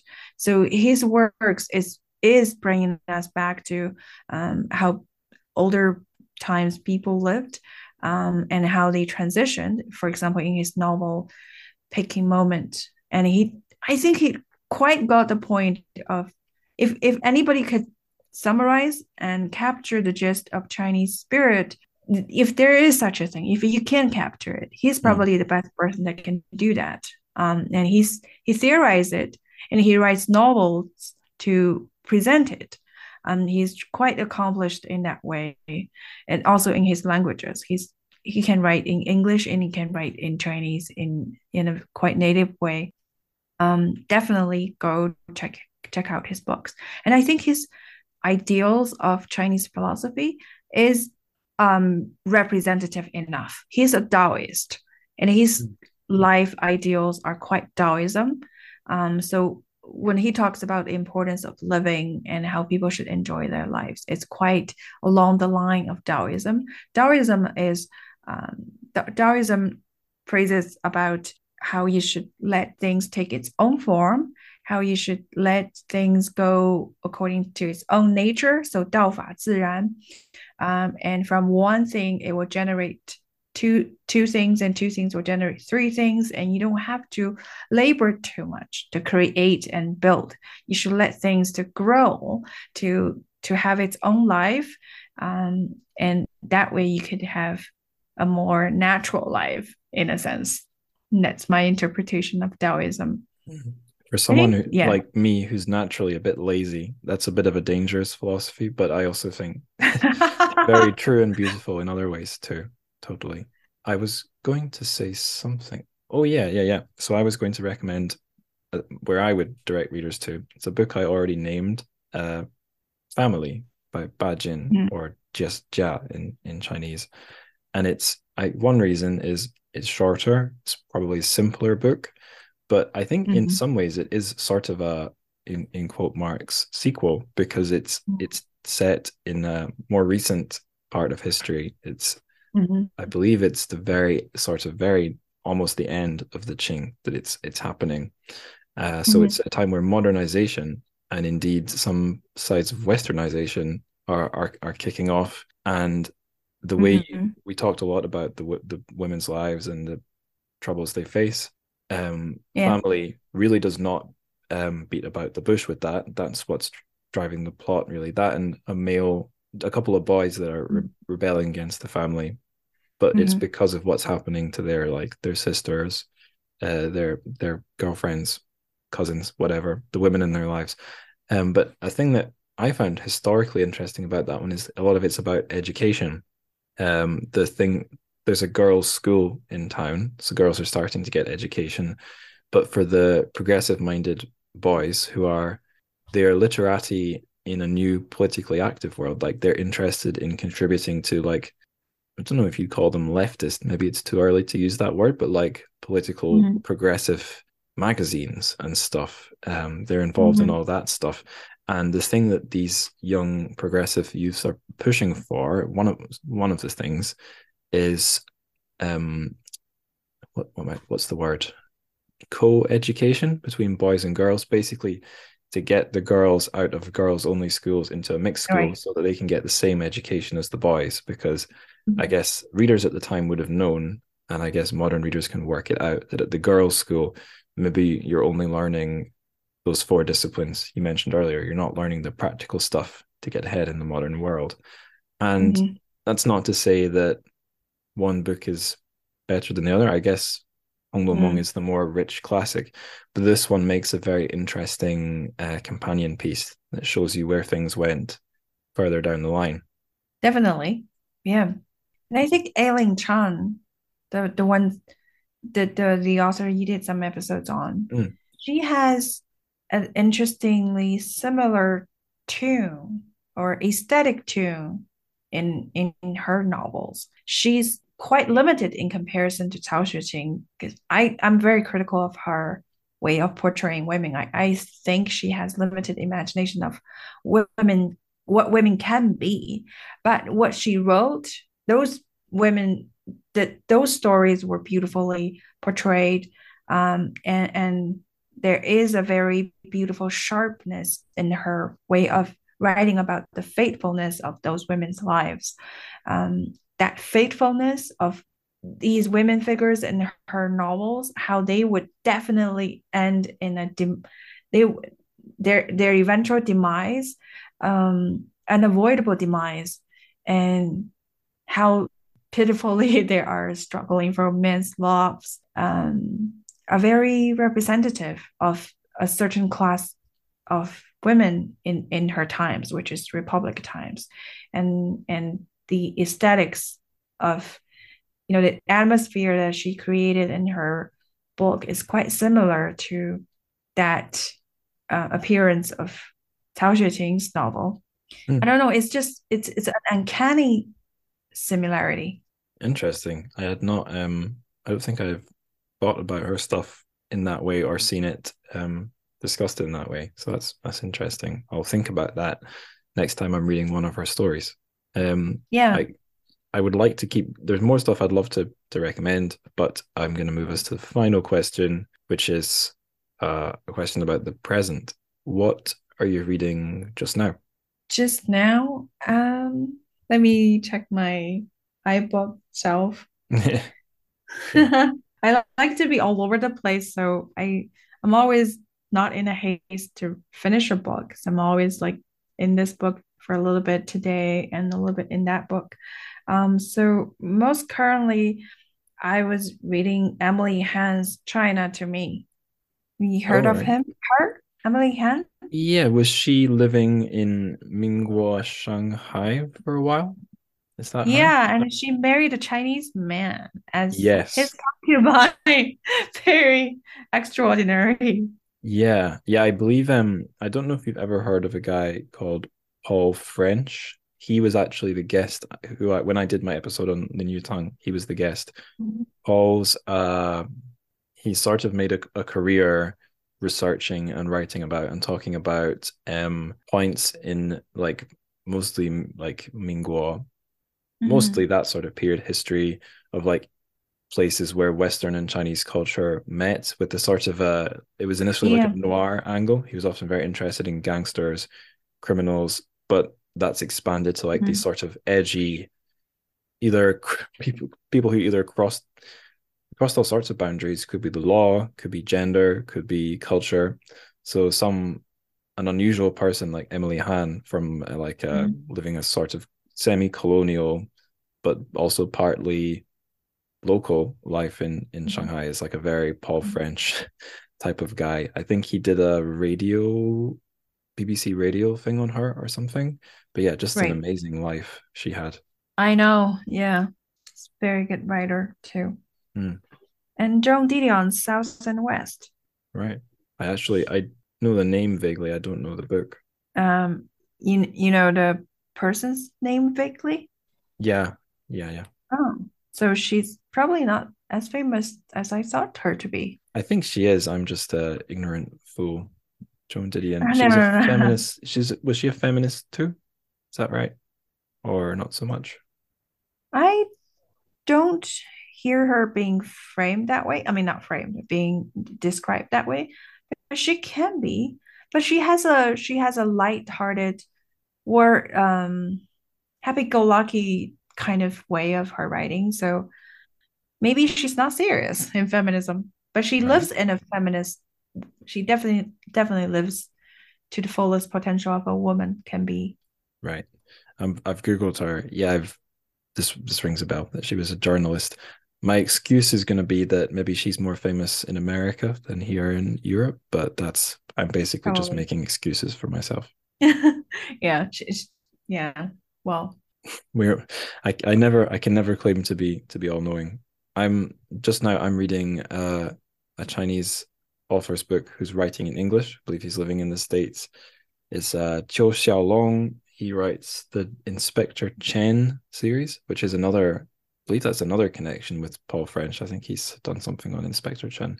But anyway, Qiu Xiaolong has gone and written he's written his like detective character into a mystery story set during lockdown in Shanghai. So it's inevitably an interesting read, even if no matter the quality of the book, it's a piece of lockdown fiction set in China. So it's interesting me. I'm about a third of the way through it. yeah. Anyway, before it hits midnight at your end, shall we wrap up the the show? Sure. Yep. So we've come just about to the end of the show now, Annie. Thank you so much for going down so many meandering corridors through the Dream of the Red Chamber. It's been very fun. It's been exhaustive, I think. Well, maybe not. I don't think you could ever exhaust Hong Mong in one podcast episode, but we gave it a good try. So, yeah, thank you so much for coming on the show. Thank you for having me. All right, episode 90 is over. I'm very sad to say it's over because I think anyone who really knew their stuff could talk about this book, Dream of the Red Chamber, forever. And on that note, I'm guessing you have thoughts. If you feel there's something we didn't touch on that you'd like to have sort of shared on the show, or just to me privately, I made that sound awfully intimate, didn't I? If you'd like to send feedback on this episode or just on the show in general, feel free to get in touch on social media. Also, I'm going to put the show's email address into the show notes. I'm thinking that in these final 10 episodes, I'll see if I can build up enough email feedback for a mailbag. I mean, who knows? Maybe I'll get like 2 emails. That's probably the most likely outcome. But potentially that could be really fun. So you'll see the show's email address in the show notes. You can check that out. And if you want to email some long feedback on any episode, including this one, any thought on the story of the stone, the Dream of the Red Chamber, or, maybe you really have a hardcore take on My Cat Hates Me, the episode on the cartoon or the comic that we did a few episodes back. Anything at all. Anyway, huge thanks to Annie for coming on. That was a really standout and a different sort of conversation. I really appreciated it. I hope you listeners did too. No plugs really, apart from just the quick usual ones. Social media. Follow me, little old me, on Twitter at Angus Likes Words. Follow the show itself on Instagram at Church of Fic, TRCHFIC. There is a very quiet but existent Discord channel you can get an invite to in a link in the show notes. And of course, the best thing you can do for the show is tell other people out there in the living world, or indeed if you're up there in the heaven with Nuwa and Buddha and disembodied monks, tell them. If you're down here on the earthly plane, then tell your betrothed, tell your matriarch or your patriarch. I'm trying to think of some absolutely knockout funny group of people or person who you should recommend the show to. Maybe your poetry circle. We didn't mention the poetry group that forms in the novel in this episode, but if you're a member of a Bao Yu style poetry group, tell all of them about the show, because they're literary people, bookish people. That's who you should tell about the show. Anyway, I said I would get this outro over quickly. It's dragging out. I suppose it's in the spirit of Dream of the Red Chamber, a rather massive tome, that we should have at least one unnecessarily chunky segment of the show. It's this one. If you're still listening, I have to ask you why, because the show is over. It's just all self-indulgence from here. You need to stop. I need to stop. So there's nothing else to do but say, Zaijian.